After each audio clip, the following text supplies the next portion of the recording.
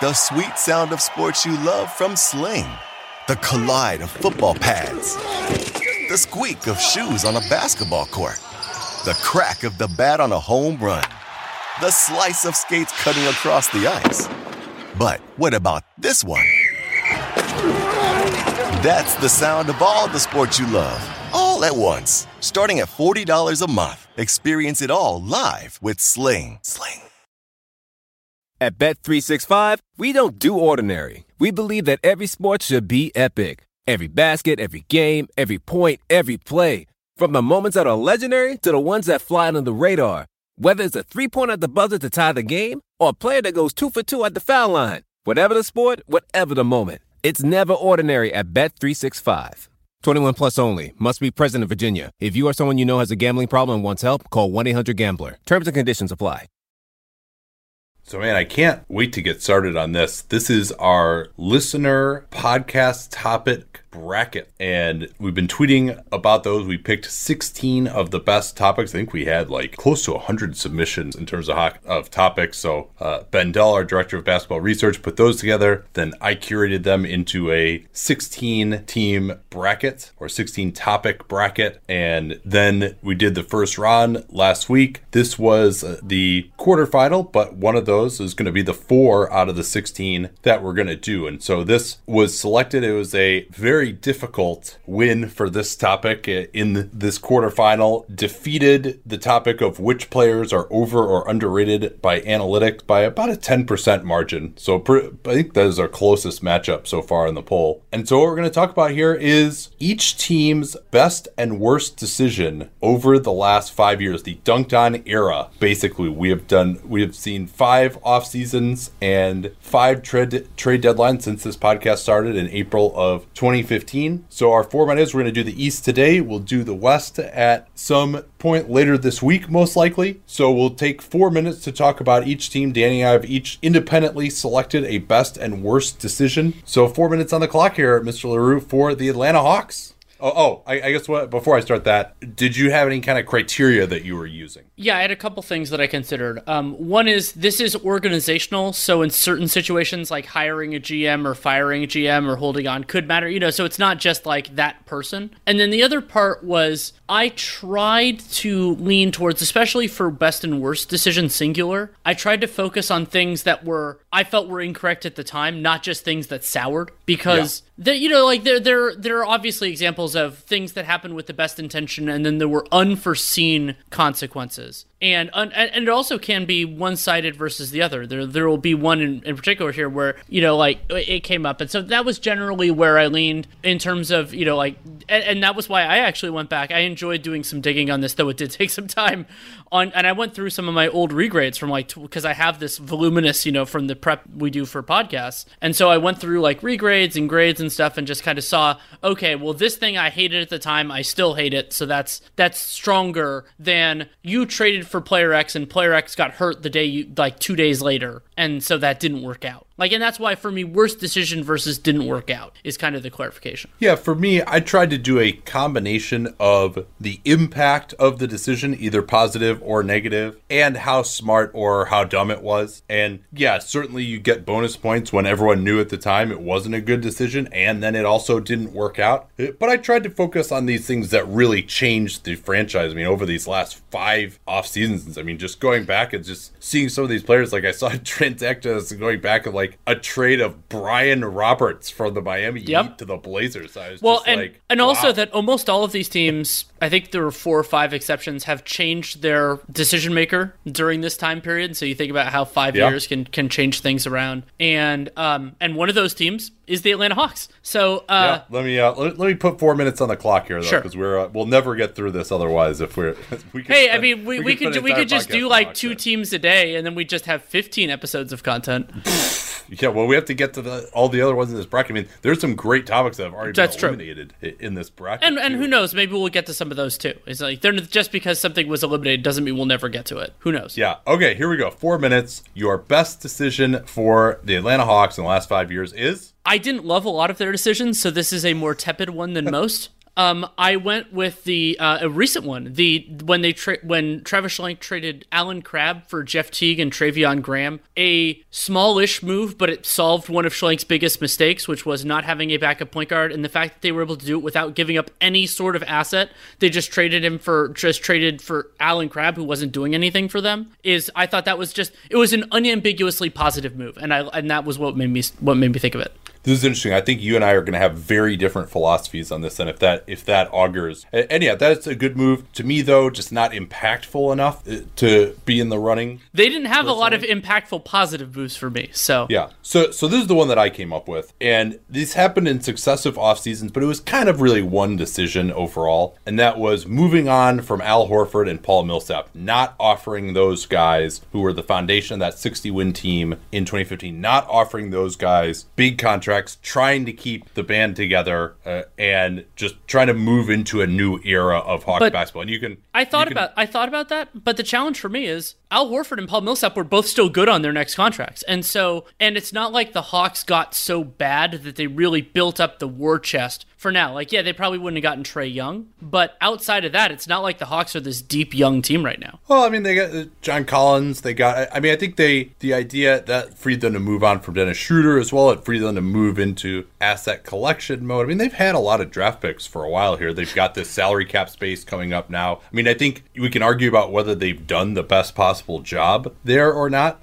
but I think that just that decision in and of itself to move on, that team was not going to be a team that was going to be fighting for home court. Those guys are getting old. They didn't want a part of those contracts, so that's why I went with those. Any others that you considered, just briefly to list them off? The Melo Schroeder trade, I thought that worked out really well for the Hawks purposes. The being a facilitator and getting a first for Jamal Crawford in that was the Gallinari trade, and they also got a first for Kyle Korver in 2017, which was I thought a nice piece of business. Although that later became 2 seconds, but they're Cleveland seconds, so yeah, they'll be pretty good. Worst decision for these guys. Oh boy, I had some candidates here. I think for this one we can talk about the candidates and then pick our choices. So here what I would say would be the top nominees. Giving Mike Budenholzer personnel power. That was in June of 2015, so it's about as early as we can get. I labeled that Mike Budenholzer. The Luka Trae trade, which is fascinating because Trae Young has worked out well for them, but Luka is already an MVP candidate, so that's to me a different thing. It's worth discussing. The 2019 draft night trade, which we've lampooned a bunch of times, where they gave up a bunch of stuff to move up to 4 to take DeAndre Hunter. They took on Jeremy Lin for nothing, which was one of those. It was obviously bad contract. They didn't get any assets, and then the Dwight Howard trade. And this was when they gave away Dwight Howard. They traded Dwight Howard in 31. They also signed Dwight Howard.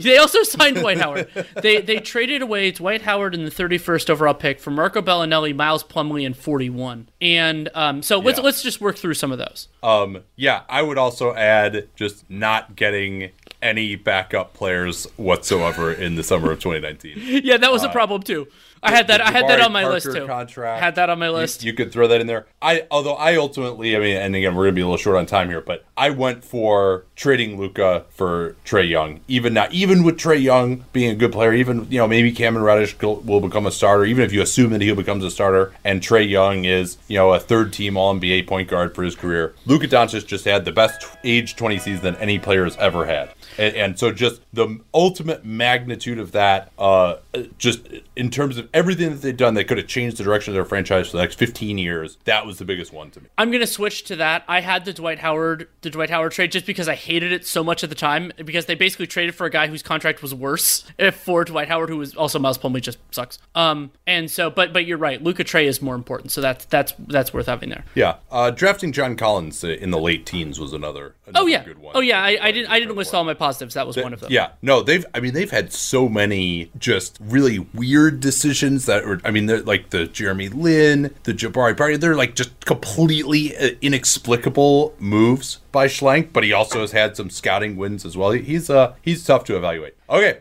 The Boston Celtics, best decision. 4 minutes on the clock for them, please. Danny Ainge betting on his board. trading the number 1 overall pick for number 3 and Sacramento's 2019 first, even though that Sacramento pick ended up not being as good as well, it was the Lake Kings pick. Remember? The Lake Kings pick, yeah, and then it ended up being not the Lakers part of it because the Lakers kept that pick and becoming the Kings pick. 2 to 5 for the Lakers part, and then it was protected for everything except number 1 for the Sacramento part. Yeah, and then Sacramento, that was the year that they rebounded a little bit, and that pick was so it didn't work out. That I believe became Romeo Langford. But Jason Tatum, not only did Jason Tatum work out better than Markelle Fultz, and I think some of that goes to the fate luck part of it as before, but Tatum is such a wonderful fit for what Boston was doing, and that's why for me that was number 1, is that Ainge read it completely correctly, and it ended up strengthening their war chest, got them the player they wanted, and they got a real asset for it. Yeah, and at the time, I think it was a really good decision to get the Lake Kings pick, but just for that to be number 14 was bad luck. That was to not be higher than that in either of the 2 years, and that was pretty crazy. And yeah, that's the one that I went with as well. I didn't really think that any others were particularly close. I mean, Jay Crowder's. They had other ones that would have been on other teams, like recruiting Al Horford. The Kyrie trade, I thought when I was going back through transactions, it had 2 big swings. The first big swing was when the stuff they sent to Cleveland ended up being so much worse. So Isaiah, Jay Crowder, and the Brooklyn 2018 first, that was the first that got a lot worse. Became Colin Sexton. But then Kyrie leaving the Celtics, that made it less good for Boston than it would have been before. Marcus Smart's second contract, drafting Jaylen Brown, obviously Tatum is included in that one. But full credit to Ainge, this is a big part. There are only a couple of GMs where I could say this, where I thought the real challenge was a worse decision. And what I ended up going with was drafting Gerson Yabusele 16th. And you could argue also picking up that, I think that was the 3rd year team option when he was so obviously not an NBA player and Boston was was really scrambling for space. So Yabusele, that would be not even near the bottom of a lot of teams' list, but it was the worst thing I could think of. Yeah, their 2016 draft, Yabusele and Zizic, that wasn't a good draft, but that was pretty rough. I didn't disagree with the decision. It's also worth noting on the Fultz for Tatum, we thought that was a bad decision, and I think a lot of people thought that was a bad decision. Markelle Fultz, people thought he was going to be really good. That wasn't necessarily a move that a lot of people were like, yeah, the Celtics won this, so that took some balls. That one was really good. And then another good one would be drafting Jaylen Brown at number 3. Oh yeah, absolutely. 2016. And Ojeleye at 37. Yeah. But the worst decision to me had to be signing Gordon Hayward. I know it seemed like a no-brainer to do that at the time. He had multiple max offers, but when you sign a guy to a max contract and basically got no production from him for, they got maybe bench player production from him the second year and no production from him the first year. Yeah, I realized that wasn't necessarily the decision, but in terms of the decision that worked out the worst, and especially because there really aren't that many other bad ones, I had to go with that one ultimately. I gave it an honorable mention just because it was how it happened, how it turned badly was not a misevaluation of the player or that he had an injury risk that they tolerated. It was just a freak injury. And so I get what you're saying. I think it was the most destructive, I guess you could call it, decision for them. But I didn't feel comfortable giving that the award. Yeah. One other one I want to mention, I had forgotten about this trade, even though I wrote a lot about it at the time, when they traded Gerald Wallace for David Lee, and that actually helped the Warriors in a couple different capacities, and David Lee wasn't the same guy anymore. Was terrible. You're right. So yeah, that was another. Made $5 million more than him, or something like that. Yeah, and so it helped open things up for the Warriors, and also drafting RJ Hunter at 28. That really didn't work out. But again, these are much less bad decisions than a lot of the other teams on this list. We can jump to. Did we run through the 4 minutes or? Yep, we are done. I just silenced the alarm for our listeners' ears. Yeah. Although we do have that more pleasant alarm now. Let's take a quick break and then we'll talk net. Man, it is crazy to think that I've been working with Helix Sleep since 2015. And I think that's because my story with them seems to really resonate with listeners. If you've never heard it before, that was kind of the beginning of the direct-to-consumer boom. And there was another very prominent mattress company at that time that was trying to convince you that mattresses were one size fits all. They found the one formula, the one mattress that was going to work for everyone. My then girlfriend, now wife, and I ordered that mattress. We ended up having to return it because, hey, guess what? Not everyone is the same. And then she did some more research and found Helix Sleep. We took their sleep quiz and we found a mattress that actually worked for us and our body types. And Helix offers 20 unique mattresses. Everybody sleeps differently, and Helix mattresses are designed for specific sleep positions and field preferences: hot or cold, side sleeper, back sleeper. So take that Helix Sleep quiz, find your perfect mattress in under 2 minutes,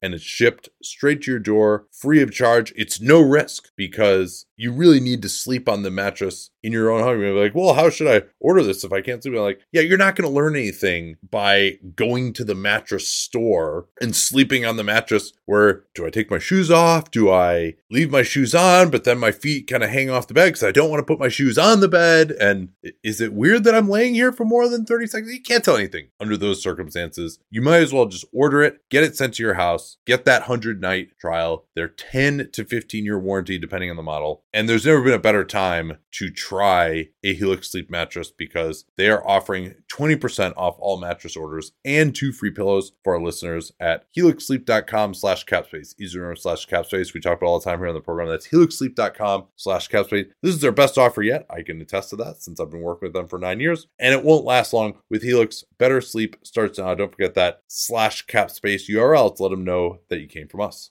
Man, I just love American Giant. Just an amazing clothing company. I was reminded again of how much I love it when I drove from California to Montana over the All-Star break. And you know what it's like when you're on a long road trip and it's cold, particularly when it starts off warm in the Bay and then we get into some really cold areas. You're like, well, I don't want to wear like my jacket in the car, but then when I get out to fill gas, I'm going to be freezing. But the American Giant hoodie was perfect because despite being made out of a nice heavy material that'll keep you warm, it's not too hot as well. So I was able to wear it in the car, not be too hot, step out of the car, and still be warm enough when I was filling up gas or going into a restaurant or something that I didn't feel like I needed my jacket even when it was cold outside. These things are amazingly durable. I proposed to my wife wearing an American Giant hoodie in the Grand Canyon almost 7 years ago. I still own that same hoodie. I still wear it constantly. And American Giant has since spread out into all sorts of other types of clothing, like their premium Slub Crew tee, the No BS high-rise pant, the slim roughneck pant featured in Giant Magazine issue 2. Every American Giant piece is made in America and designed to last, no exceptions, and it provides year-round comfort. So find a closet staple for every part of your spring days at American-Giant.com and get 20% off your first order when you use that vendor code CAPSPACE at checkout. Easy to remember, we talk about CAPSPACE all the time here on the program. That's 20% off your first order at American-Giant.com. Don't forget that CAPSPACE code to let them know you came from us.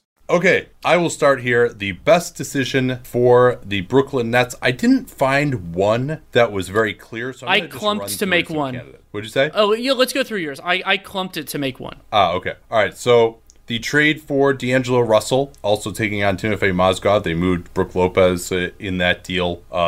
I actually feel worse about that trade. I was thinking about it when putting this together. I feel worse about that trade from the Nets' perspective now than I did before. Well, I mean, Russell did get some excitement back in the franchise. They make the playoffs in part because of him. If they don't make the playoffs, do they get Kyrie and KD? Maybe not.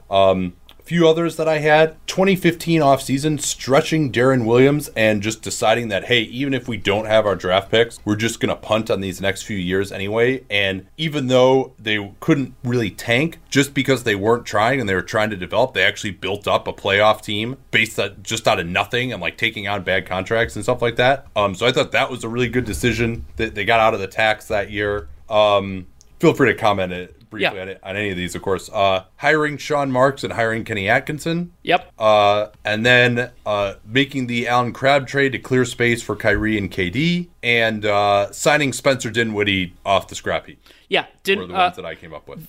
I had all those. The ones that I'll add: the Joe Harris salvage, Timofey Mozgov. Remember, he was basically kind of seemed like he might be heading towards the edges of the league when they signed him, and yeah, that was important. Trading Mozgov for Dwight Howard because Dwight Howard had a more favorable contract and agreed to a buyout. Dumping Jeremy Lin for nothing. I brought that up. Although in the end, Mozgov would have just been off their books. That's anyway, coming but it up in the wouldn't have been- Orlando section.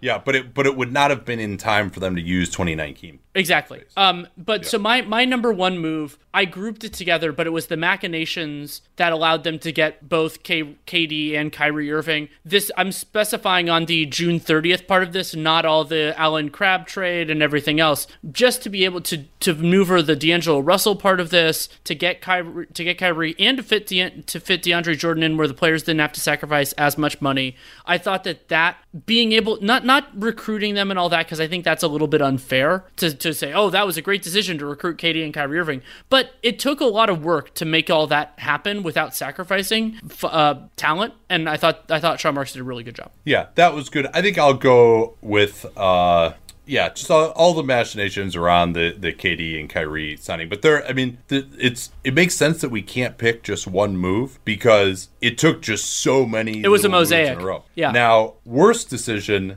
Oh, I have one I for think this. You can group it together just into the overall fascination with Allen Crabbe.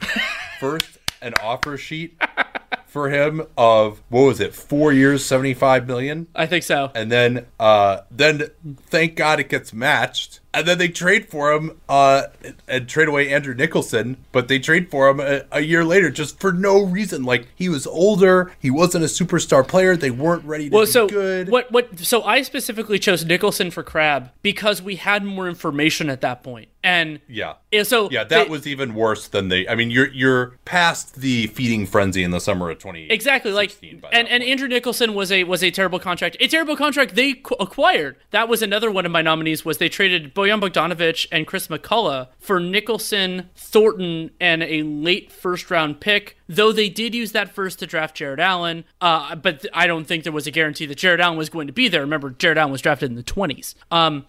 So 22nd overall. So I thought that was a good move, though. I mean, that was taking on. I thought losing Bojan Bogdanovic's restricted rights was, something that Washington ended up doing too. He wasn't Bogdanovic. Any good at that point, though. I thought he was intriguing. Yeah, I guess you saw more than I did. I love having restricted rights because especially for older guys, because it just gives you some leverage, and I think the offers wouldn't have really. Yeah. Who knows? I don't think the Pacers. Well, especially the Pacers don't really go after restricted free agents. I don't think the offers really would have been there for him.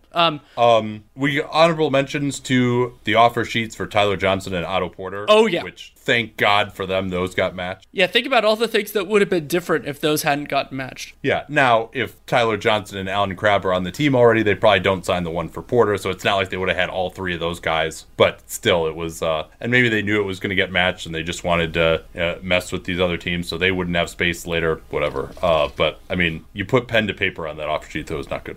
Charlotte Hornets. One of the harder bests of the list of the Rich Cho, Mitch Kupchak combined era.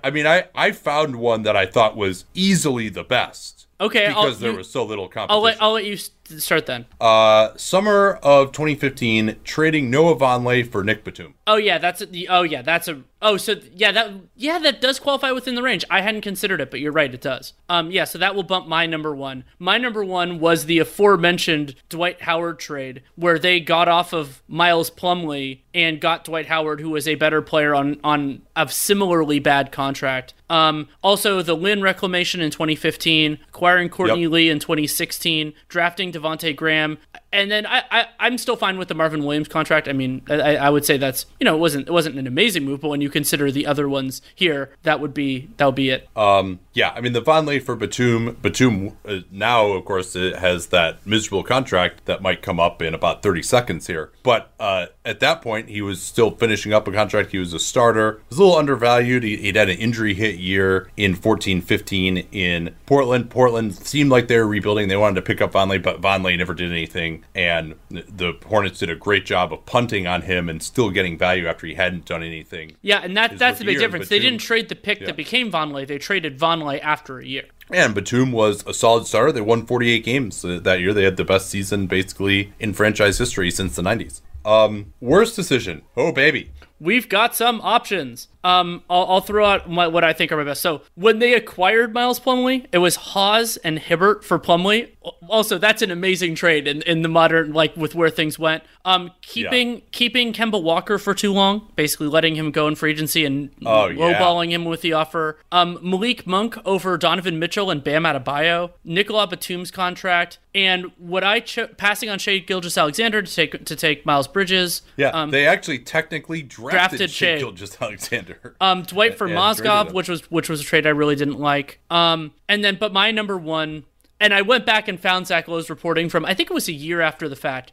Zach Lowe's reporting is that the Celtics offered, for the number 9 pick that they chose Frank Kaminsky. His reporting is that they offered 16, 15, which they were getting in a contingency deal, which didn't happen, an unprotected future Brooklyn pick, and a first rounder from either the Grizzlies or the Timberwolves for number 9. And instead of that, the Hornets drafted Frank Kaminsky. I think I just heard you almost like banging on your desk at that point. Oh my God. But that was the one that I picked too. And I think there's very little argument. I mean, and it's crazy that it's not like the Batum contract or some of these other ones, but it's like for some reason, reportedly Boston offered them a mint, and they decided Frank Kaminsky is better than a mint. He was. What Michael Jordan's fascination is with like white American big men, I will just never understand. I think you could expand it beyond that because of Adam Morrison. It's like, it's just like Michael, did you not learn from the fact that like Dave Corzine and Will Perdue weren't any good? like you're just playing with Ed Nealy was really that exciting that you're just trying to recreate that. Like those guys were like backup bigs, like accomplished college players who didn't have a theory in the NBA.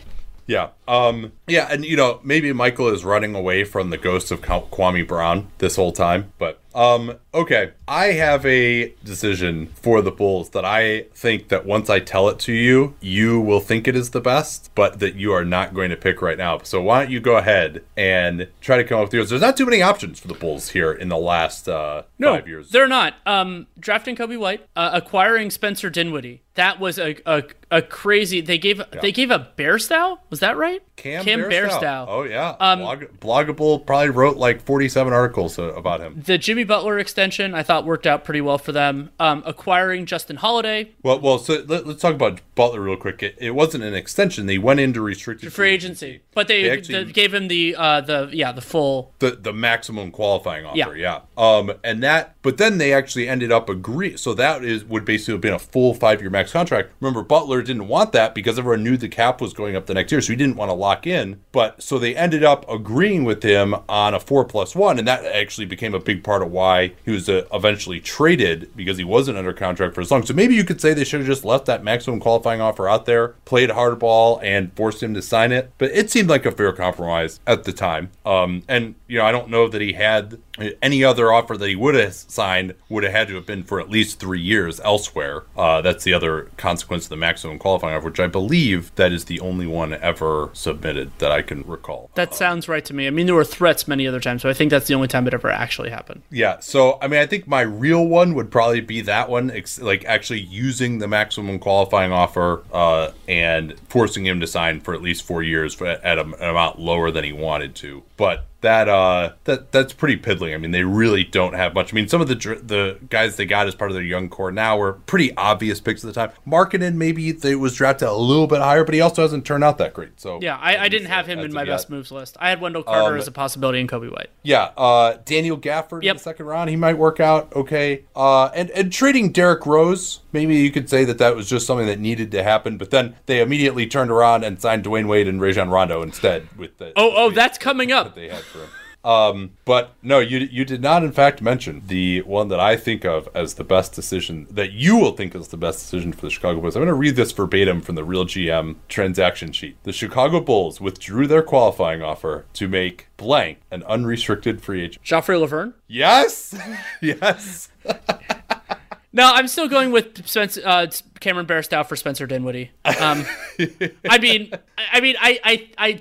will say that. Well, no. I'm going to save it. I'm going to save that. There is something coming up. Yeah. For those of you who miss King Joffrey and have no idea what we're talking about, I mean, this is summer of 2017, I think, at this point. That Danny was not a fan of. Yeah, Joffrey Laverne, my most hated player of the Dunked On era.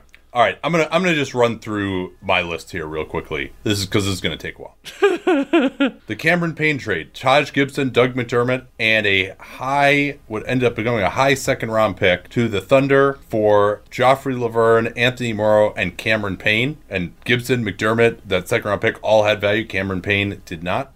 They failed to trade Pau Gasol at the 2016 trade deadline, despite interest from the Kings, waiving Spencer Dinwiddie, Cristiano Felicio, 4 years, $28 million, signing Rajon Rondo and Dwayne Wade, and trading 2 seconds away to get off of Jose Calderon, who they'd just gotten from the Knicks in the Derrick Rose trade, hiring Fred Hoiberg, hiring Jim Boylan, trading away Jimmy Butler, trading for Otto Porter. Cristiano Felicio's contract. I did mention that. Oh, you did. Matching on Zach LaVine. Sorry, I know it's easy to get lost in that dirty laundry list there. Matching on Zach LaVine. Yeah, that one I think is pretty it's working out okay. That's a bad decision. And then signed the Jabari Parker contract. It wasn't the worst. Yeah, that's one too. Yeah. So my worst. What did you ultimately pick? The Wade Rondo double signing in 2016. Not only, so I went back and read my my draft.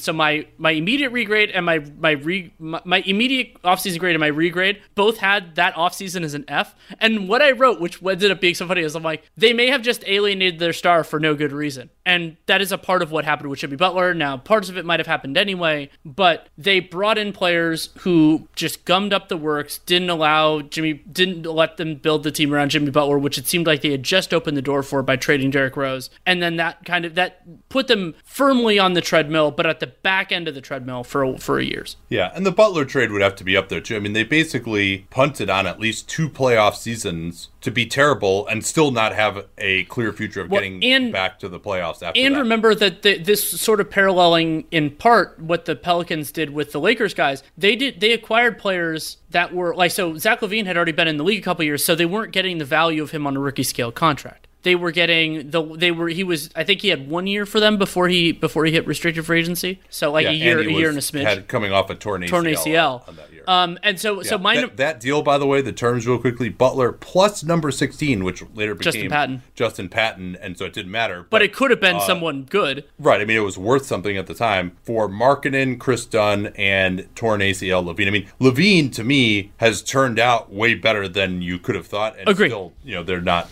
doing much. And what did you pick ultimately? The Wade Rondo combo platter, yeah. And I nearly went with Taj McDermott in a second for Laverne, Payne, and Morrow. That was the least defensible thing. Like Wade Rondo had a theory, but I just think it was so much more destructive to like the fabric of the team. Yeah, the theory was the Chicago black holes. That was what I called them at the time because their lack of spacing. I'll go with the Butler trade. Okay, but there's no shortage. Okay. Speaking of no shortage, the Cleveland Cavaliers. The Cavs are a little bit one of the challenges for them of this is that a lot of the best moves that Cleveland made during the second LeBron era happened before this. So they don't count. So, getting LeBron back, trading number 1 for Kevin Love, all those sorts of things, those aren't within the range.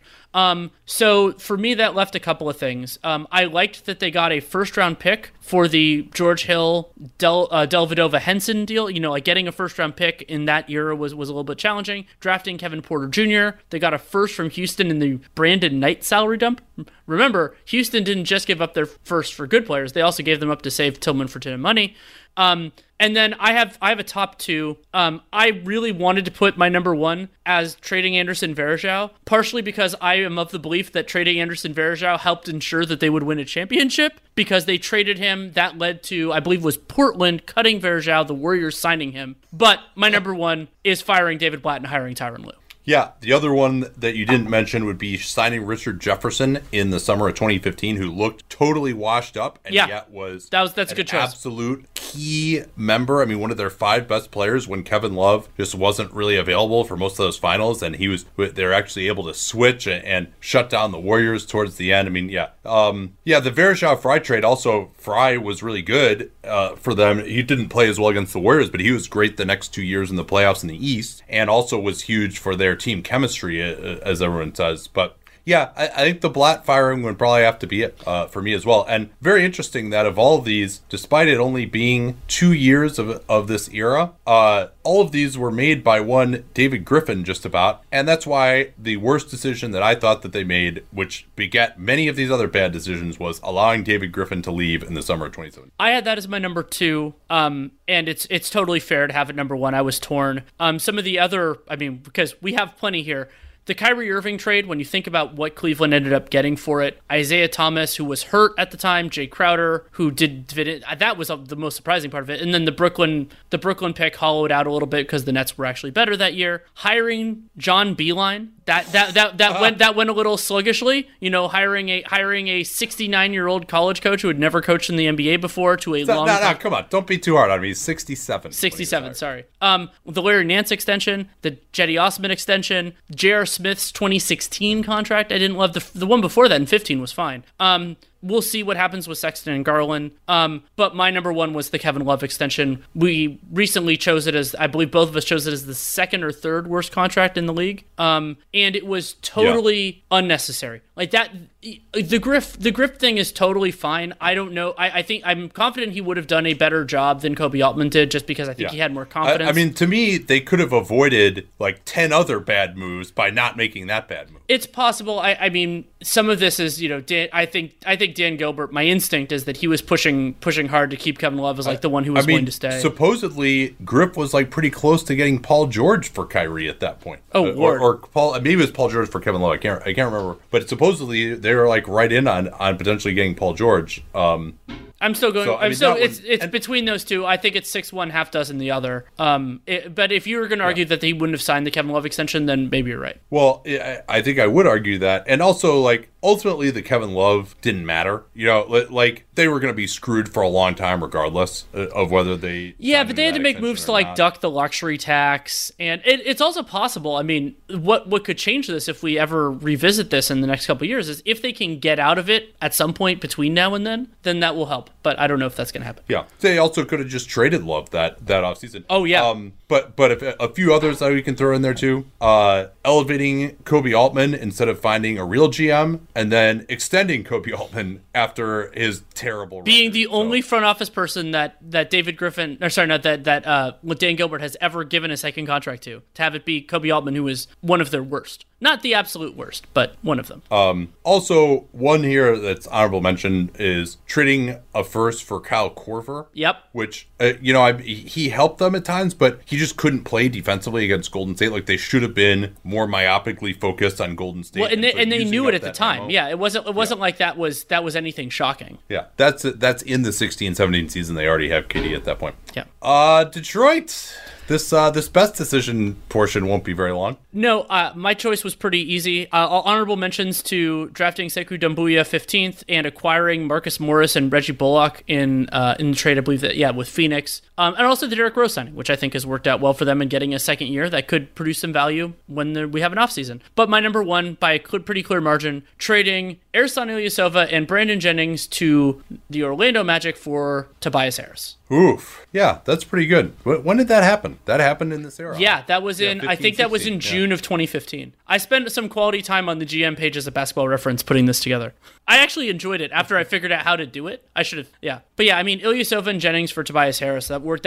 Not only did it work out because Tobias Harris was a far better player than the two guys they traded for him, but also because Tobias Harris ended up being, never mind, I was going to say he ended up he was a part of the Blake Griffin trade, but the Blake Griffin trade is what I chose as the single worst decision of the last 5 years, so we'll argue about whether that was a good thing or bad. Yeah, can I do, the only other ones that I had were signing Derrick Rose and claiming Christian Wood. Both of those are relatively low-level moves. I actually had their worst move as Luke Kennard over Donovan Mitchell in the draft. Yeah, I considered that. That's my number 2. But here are the terms of the Blake Griffin trade. Tobias Harris, Boban Marjanovic, and a 2018 first-round pick, and Avery Bradley for also I had for Blake Griffin, Bryce Johnson, and Willie Reed. Remember, Blake Griffin was already on a contract that you and I lampooned as being negative value, that he was a big injury risk, and while he had a better first season with Detroit than we anticipated, ended up being largely vindicated on that. But they gave up so much value on that trade. I mean, Tobias Harris, Boban Marjanovic, and a first-round pick. It's not even like, oh, well, the Clippers got off it. No, that ended up being key to the Clippers' success getting Kawhi and everything else. Absolutely. And it did lead to the hilarity, though, of Bryce Johnson and Willie Reed being at the same introductory press conference as Blake Griffin, which was just completely ridiculous that they would do it that way. It's like, yeah, Bryce Johnson is going to be waived in about 2 seconds here. I think they actually might have ended up trading him to Memphis, who then waived him, I want to say. And Willie Reed was not long for the team either. It's like they're just sitting up here next to Blake Griffin as all the questions are, of course, for Blake Griffin. Some other ones, drafting Henry Ellenson. Yes! Drafting Stanley Johnson. I mean, Johnson I actually thought was a good pick at the time because he at least could fit in theory. Ellenson was one that was just a pick that was DOA. I don't know what it is about drafting these white American power forwards with the 18th pick in the draft, as we'll get to. And then Reggie Jackson's 5-year, $80 million contract that they basically got like one decent year out of in 15-16. Oh, and there's one more. The other side of the Cam Bairstow for Spencer Dinwiddie trade. Oh, yeah. Yeah, I mean, Dinwiddie just didn't look like Spencer Dinwiddie at that time. Right. You know, I mean, he didn't show anything. That's one of those like later consequences rather than So that wasn't even like and hiring Ed Stefanski instead of going after getting a better GM. Yeah, I don't know that Stefanski has done a terrible job so far. He's been pretty locked in. Like I don't know what. Yeah, I guess that's true. I like the Drummond trade well enough. Yeah, he drafted Dumbuya too. Yeah, that though. I mean that for me was it's this will come up when like drafting Ben Simmons number 1 is one of the things I mentioned for the season. Like they made clearly the right decision, but at least they made the right decision. Pacers, 4 minutes on the clock for them. I think it's very clearly trading Paul George for Victor Oladipo and Domantas Sabonis. So that's interesting. There's an argument for that. I mean, when you consider some of the other star transactions that are out there, Oladipo, was under contract because of the extension Sam Presti agreed to with him, and Sabonis has obviously worked out well. It's funny because you like him better than I do. I went with a more recent vintage, and that's the T.J. Warren trade. Because T.J. Warren, they acquired him as if he were a negative asset. They got a pick from the Phoenix Suns. And T.J. Warren is a completely useful starter at a position of intense value around the league, and he's under contract for this year and next. That is a clear, to me, like a clear, like solid triple, let's say. Like it's not a home run. And with Paul George, I mean, Oladipo for Oladipo, it's also like, how do you square what he's going to be? And remember that he's going to be a free agent after next season. So that was my number 2. But I thought the TJ Warren trade was like just such a clear win that I wanted to put it over it. Yeah, I mean, Oladipo and Sabonis, you could still argue that they should have gotten more given the values of those players at the time. And what Paul George got traded for like 2 years later. Yeah. Though those were unique circumstances, sure, of course. And George was under contract for longer at that time and was probably actually better at that time too. But anyway, no, I mean, I just thought that one was just totally remade the franchise in a way that just getting a good starter, but still just, a starter for nothing. Yeah, and some of it is just our difference in criteria, too. Sure. Other ones, the signing of Bojan Bogdanovic, which I also didn't like at the time. That was pretty good. 2 years, $20 million, second year non-guaranteed. And then drafting Miles Turner at number 11, although that was kind of the obvious pick there at that point. But one other one to mention, they traded the 20th overall pick, which became Karis LeVert, for Thaddeus Young, who ended up being an important part of some successful team. Yeah, I thought that one was kind of,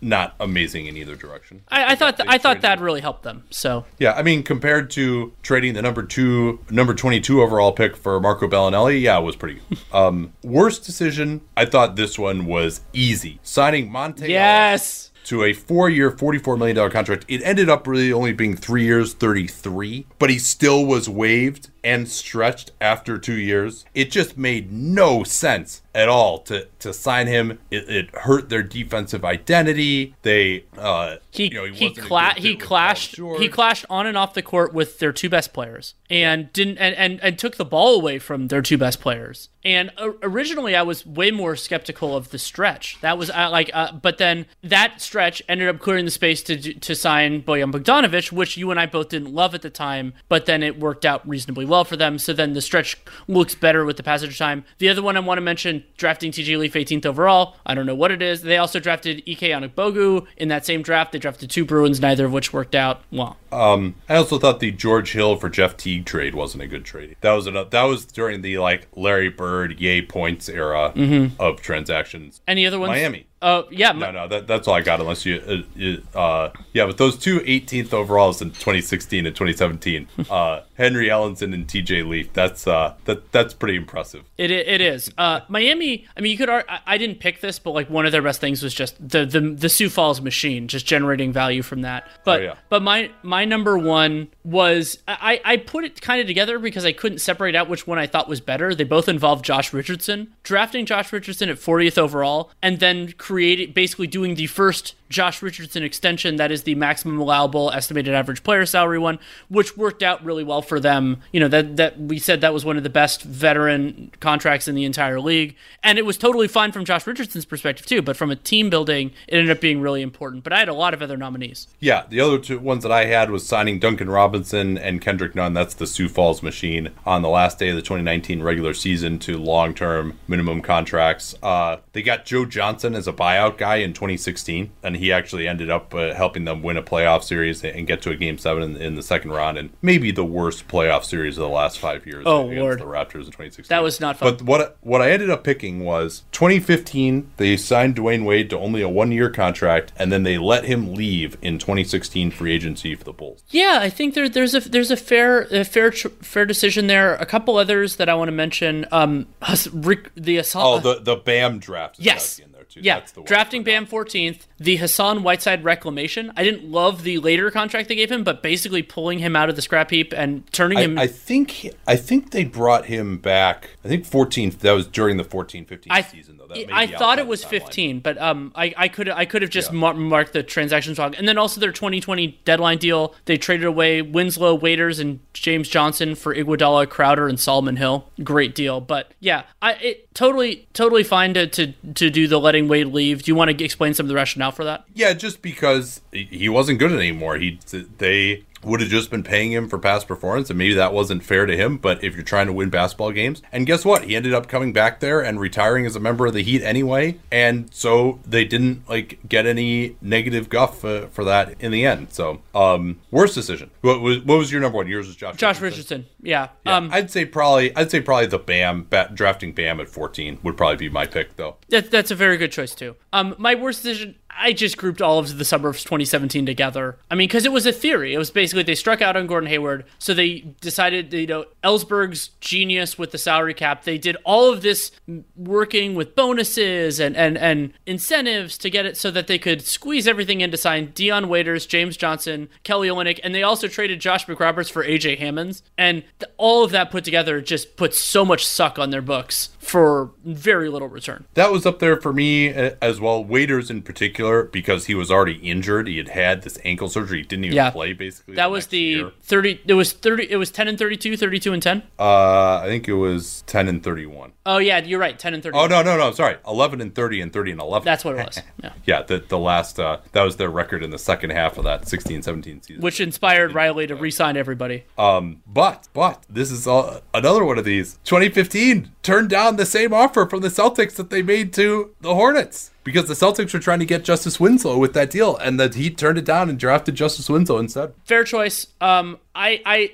two other smaller ones that I just want to mention because the Heat make so few bad moves. That's matching on Tyler Johnson ended up being a mistake. Yep. And dumping Shabazz Napier, which many other teams have done, but remember, they kind of drafted him to appease LeBron, and then that didn't work out super well. And then I thought he was still a potentially decent player, and I think I'm trying to remember where they sent him. Was that Portland or was that Orlando? I think it was first they sent him to Orlando, and then Orlando. No, because Orlando sent him for a top 55 protected. That's right. Yeah, I thought he looked bad though at that point. I didn't think that was a bad decision in the moment.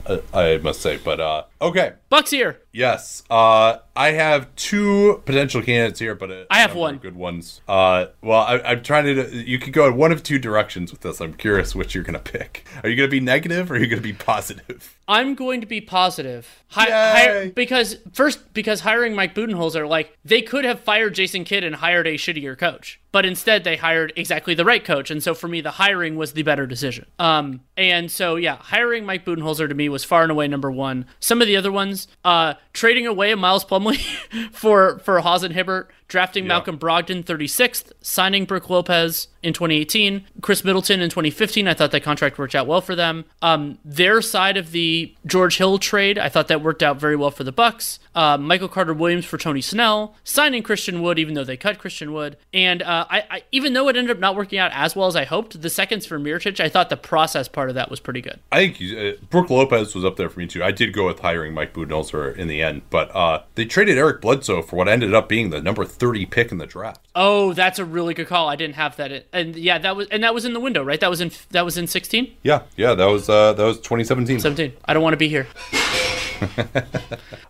Worst decision. I think the Plumlee contract has got to be it, right? Nope. I went with a different one. And I had forgotten how much I hated this trade at the time, and it's only gotten worse. The Grievous Vasquez trade. So they traded... Oh, that's within the window. They traded Norm Powell and the 2017 first-round pick that became OG Anunoby for Grievous Vasquez. And, I mean, that's just disastrous. Like, I mean, he was never worth a first-round pick to begin with. Norman Powell ended up working. I think that was Norman Powell as a second-round pick. Like, he was like number 46. I can't remember whether we knew that it was Powell at the time. Or I think Masai made the pick. Yeah. I think it was just consummated after. Yeah. That was. I have a couple others. General Grievous was like going into the last year of his contract. He ended up being hurt that year too. He wasn't even that good. Yeah, that was. Yeah, so I ended up not picking Miles Plumlee for basically anything, which is hilarious because it was among the worst for everything. Plumlee. That was. Do you have the terms of that? By the way, 4 years, $52 million in restricted free agency.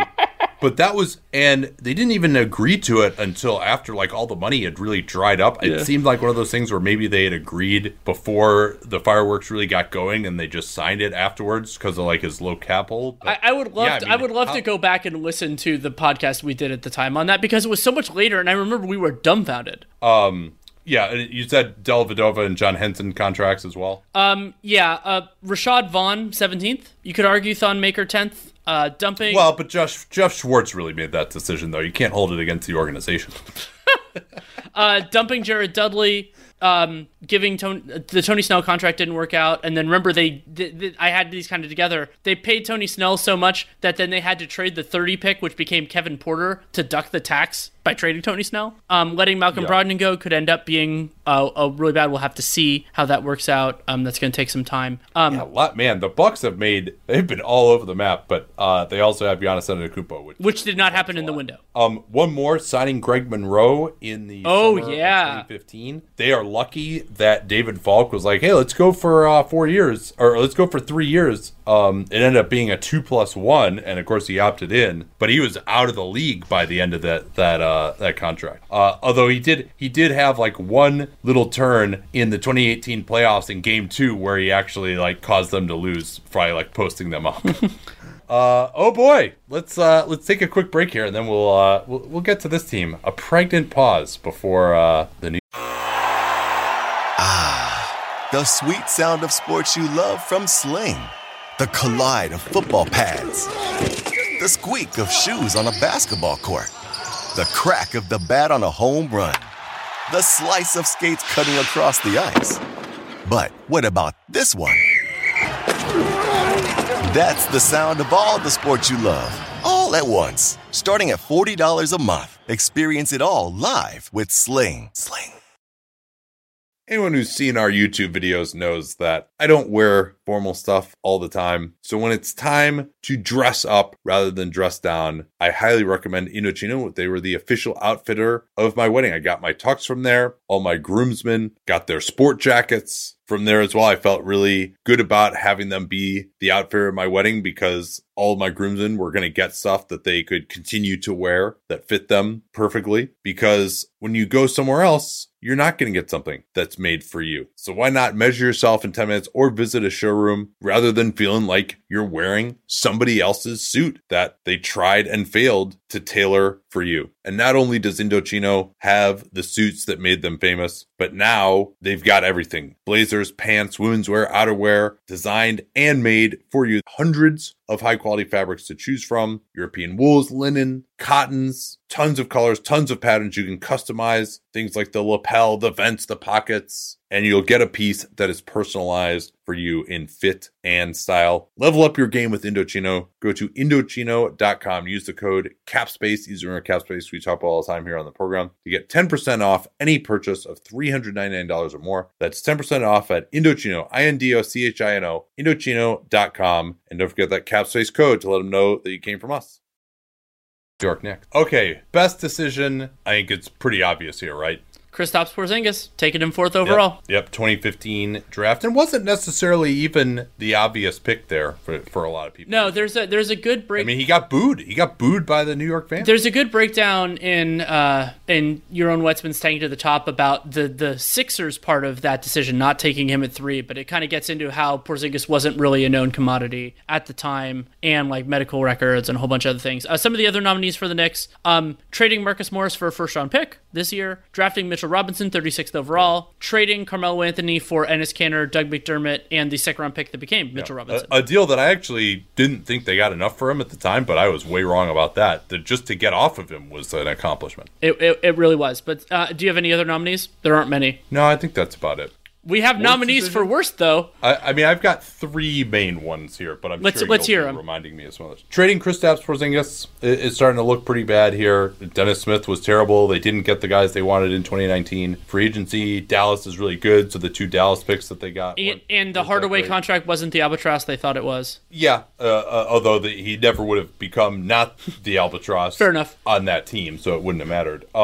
Signing Joakim Noah, 4 years, $72 million in the summer of 2016, and retaining Steve Mills, who then hired Scott Perry instead of finding a real GM after Phil Jackson left. I have one other kind of high-end one to add there, and that was when they first traded Tim Hardaway Jr., they traded him for Jerian Grant. Didn't work out too well.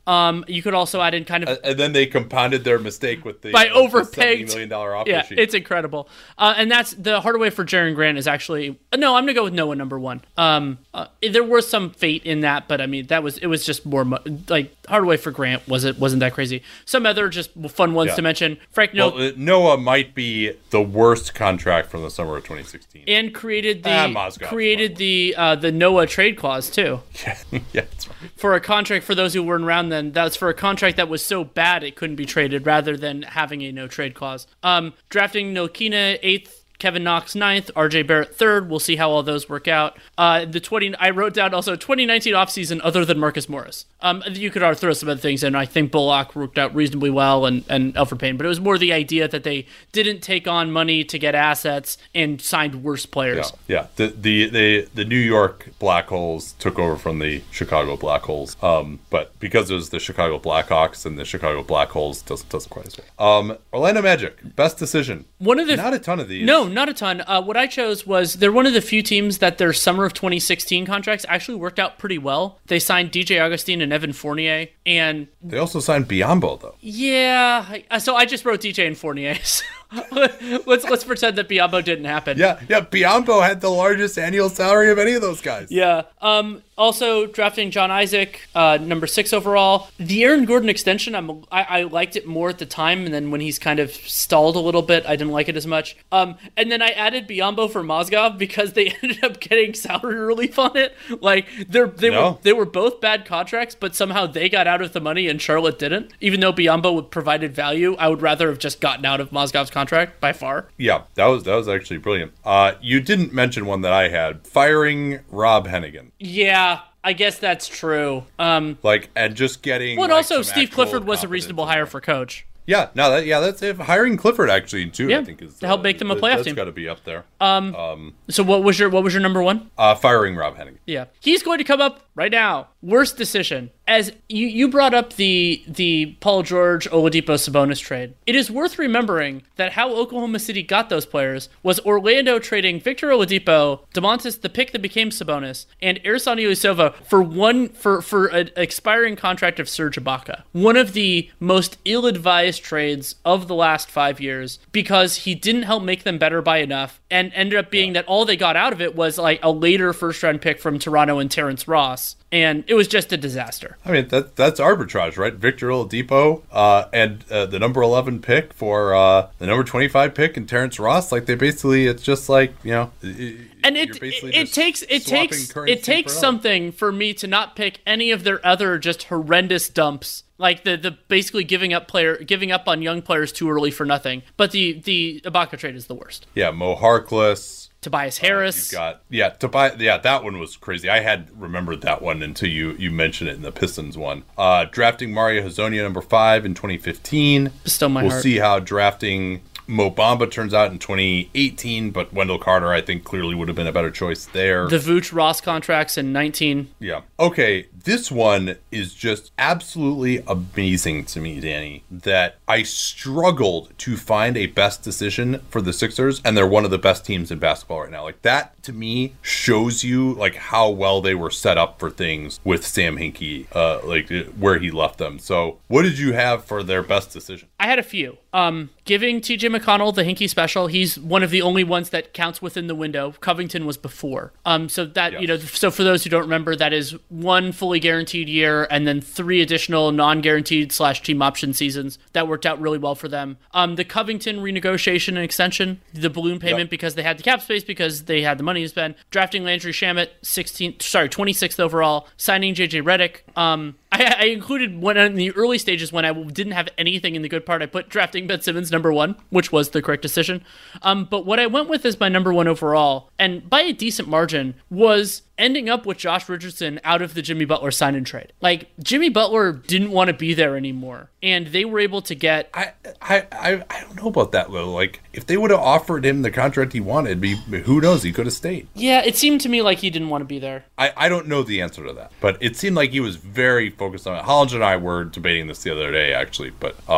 Yeah, but so you were saying, though, that just to still get something to get Josh Richardson, who's a good player who made sense with that kind of unusual team that they were developing. I thought that he helped them a lot and really put it to another level. And he's cost controlled for this season and next, and then has a player option which he will almost certainly decline. Another one you might say is drafting Matisse Thybulle. They did have to trade up for him, which was kind of a bummer because they just didn't. And you could include acquiring Jimmy Butler here, depending on how you feel about it. I mean, it was that was actually my number 1. Yeah, Covington, Saric. For Saric and Covington. Bayless, the second round pick. And who knows? They came very close to beating Toronto, and they needed someone like him. I thought that was very clear. So, who could run a pick and roll and get shots at the end of also, games. some weird piece of trivia. I had forgotten that Justin Patton was traded with Jimmy Butler twice. That's kind of amazing. Worst decision for me. Well, hold on. One more good one. Drafting Richaun Holmes, number 37. Sure. Yeah, I had dumping Richaun Holmes and when my names, even though I wasn't as high on him as you were then and now.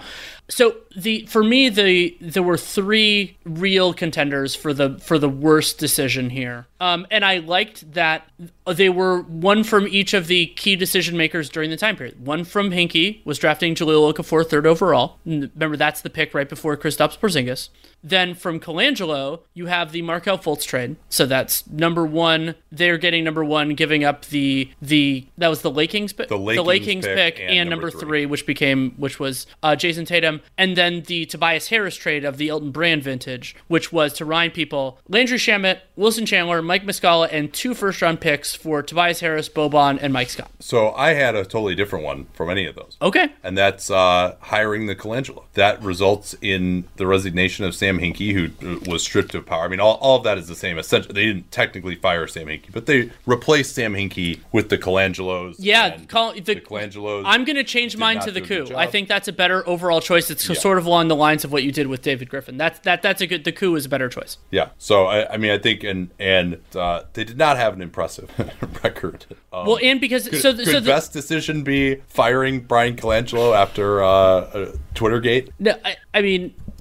No, because they ended up they ended up hiring. They ended up giving power to Brett Brown and then Elton Brand.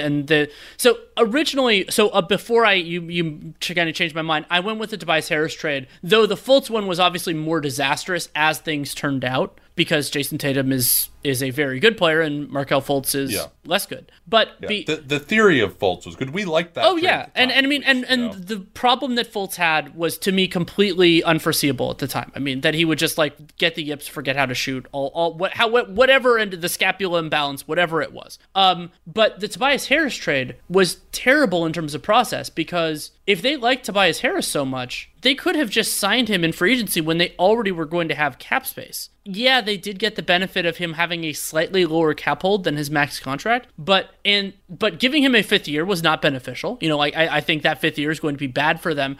And they gave up so much. They gave up Shamet, who was working out well, and 2 first-round picks for him. And I mean, I despise that trade for the Sixers. From the thought process involved to the results. Okay, we got 2 more here. The Toronto Raptors. I mean, this list of best decisions, and there are very few bad decisions too. Yeah. I mean, this is like, all right, I'm going to just run them down here. I mean, the Kawhi trade has obviously got to be number 1, I think. Yeah, DeRozan, Jakob Poeltl, and a first-round pick for not only Kawhi Leonard, but Kawhi Leonard and Danny Green. But, I mean, very close behind it is drafting Pascal Siakam 27th overall in 2016. That's not my number 2. My number 2 is deciding to hire Nick Nurse and fire Dwayne Casey. I don't know what happens if they don't make the coaching change. But I don't think they win the championship. Yeah. Now, Casey was fired before the decision to hire Nurse was made. Remember, they flirted with Budenholzer. Yeah. So I don't know if those. I wrote hiring Nick Nurse. That was the one that I said, because I mean, I think he might be the best coach in the league. Yeah. A few other really good ones. The Grievous Vasquez trade. Yeah. I had forgotten about that one. Signing Fred VanVleet and then re-signing him to a good contract. Trading for Marc Gasol, re-signing Kyle Lowry in the summer of 2017 to a 3-year, $90 million deal, and then extending him for another year. Drafting OG Anunoby, the trade for Serge Ibaka that we just talked about at number 25, and Terrence Ross for him. This one didn't really last very much, but trading 2 second-rounders, their own second-rounders that were going to be in the 50s for PJ Tucker. That was a pretty damn good trade. Yeah, it absolutely was. That's all my nominees. I don't have any other ones.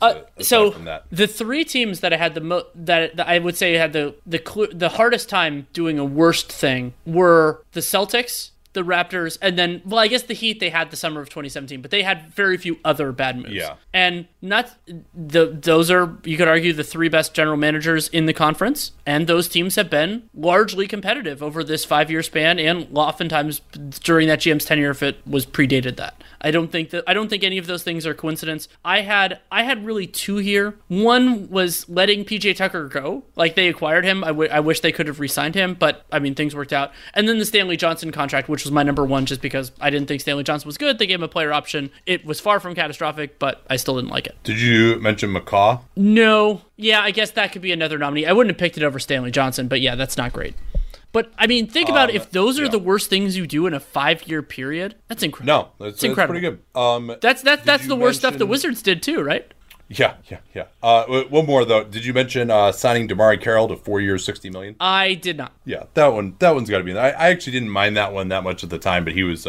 they ended up having to salary dump him. They gave up a first-round pick to dump him and get back Justin Hamilton. Okay, I have a very easy best decision for the Washington Wizards. I don't think anything else is particularly close. Firing Ernie Grunfeld? Man, there's a reason we've been doing this podcast together for 5 years. I didn't pick that because they waited too long to do it, and so I held that against Leonsis. Like, I was arguing that Grunfeld should have gotten fired since the Mike Miller, Ricky Rubio trade. And so I didn't do that. What I chose was claiming Thomas Bryant. Worked out reasonably well. I didn't love the contract they gave him and deciding that he was your center, but wait, how is that better than trading for Davis Bertans for nothing? Oh, I forgot about Bertans. Nope, that would be my number 1. A couple other good ones. They moved up to get Kelly Oubre. That was and ended up being the right decision. And then to be a facilitator in the Anthony Davis trade, they got Mo Wagner, Isaac Bonga. We'll see how that part works out in a second. That was pretty good. The only other one that I could come up with was doing a 5-year deal, no options for Bradley Beal. for the max. Yeah, I'm fine with that. I'm fine with that too. Yeah, and also holding off on extending him so that they could get more cap space in the summer of 2016. Now, what they did with the cap space wasn't too smart, but they did at least hold off on extending him and create that flexibility. And okay, so now there are some real candidates for worst decision here. I had 5 that I think are worth some serious mention. Andrew Nicholson, 4 years, $26 million. The same summer, Jan Mahinmi, 4 years, $64 million. Trading Kelly Oubre and Austin Rivers for Trevor Ariza, who then left. Holding on to Bradley Beal for too long. I thought that they could have gotten an absolute haul for him in the summer of 2019 instead of doing the extension and everything else. And signing John Wall to a Supermax extension. Yeah, I went with not trading Beal. It was ultimately what I went with. I went with John Wall. The John Wall, summer of 2017, he's coming off an all-NBA season. It was just kind of what you do at that time. Like, I don't know that many people were saying, like, this is just such a stupid idea. I mean, we probably were to some extent. I can't remember whether we were just like, hey, you know what? You kind of do this. You got to do it. That was 2017? Well. Yeah, so that's coming off. They're losing Game 7 to the Celtics. Here, I will pull up. Okay, I will read verbatim my off season. Okay, so my grade at the time for the off season. Wait, was it? So I wrote, securing a long-term agreement with Wall is big, but not sure how much credit they should get for it, considering how little they did to inspire it. And then after the regrade, I said it was a massive albatross and worse than losing him at either the 2018 deadline or the off season. So yeah, a little thing changed during that. Yeah. Okay. So at the time though, I really think it was kind of like, yeah, this might not work out well, but you got to keep him happy. He's on the team, and also people just. Because of John Wall, we understand. I understood, but I think a lot of people didn't understand. And if we're using hindsight, which we are, we should also mention, as it turned out, matching on Otto Porter, that didn't work out super well. Yeah, I had that on my list too.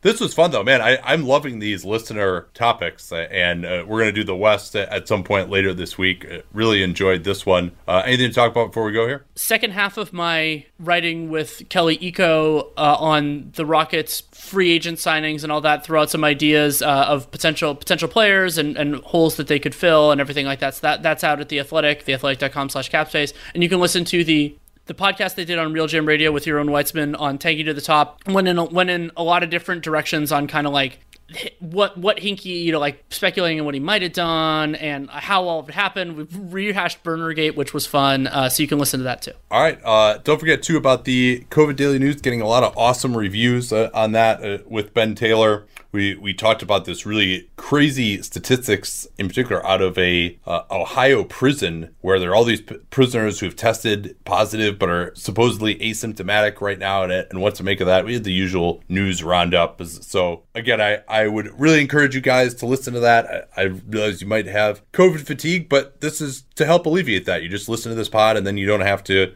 be glued to cable news or whatever else. And I think we're the best place for information if you're really trying to figure out, hey, where is this going? When is this going to end? Etc. So we will talk to y'all tomorrow night. Till then. At Bet365, we don't do ordinary. We believe that every sport should be epic. Every goal, every game, every point, every play. From the moments that are legendary to the ones that fly under the radar. Whether it's a game-winning goal in the final seconds of overtime or a shot on the goal in the first period. Whatever the sport, whatever the moment. It's never ordinary at Bet365. 21 plus only. Must be present in Virginia. If you or someone you know has a gambling problem and wants help, call 1-800-GAMBLER. Terms and conditions apply.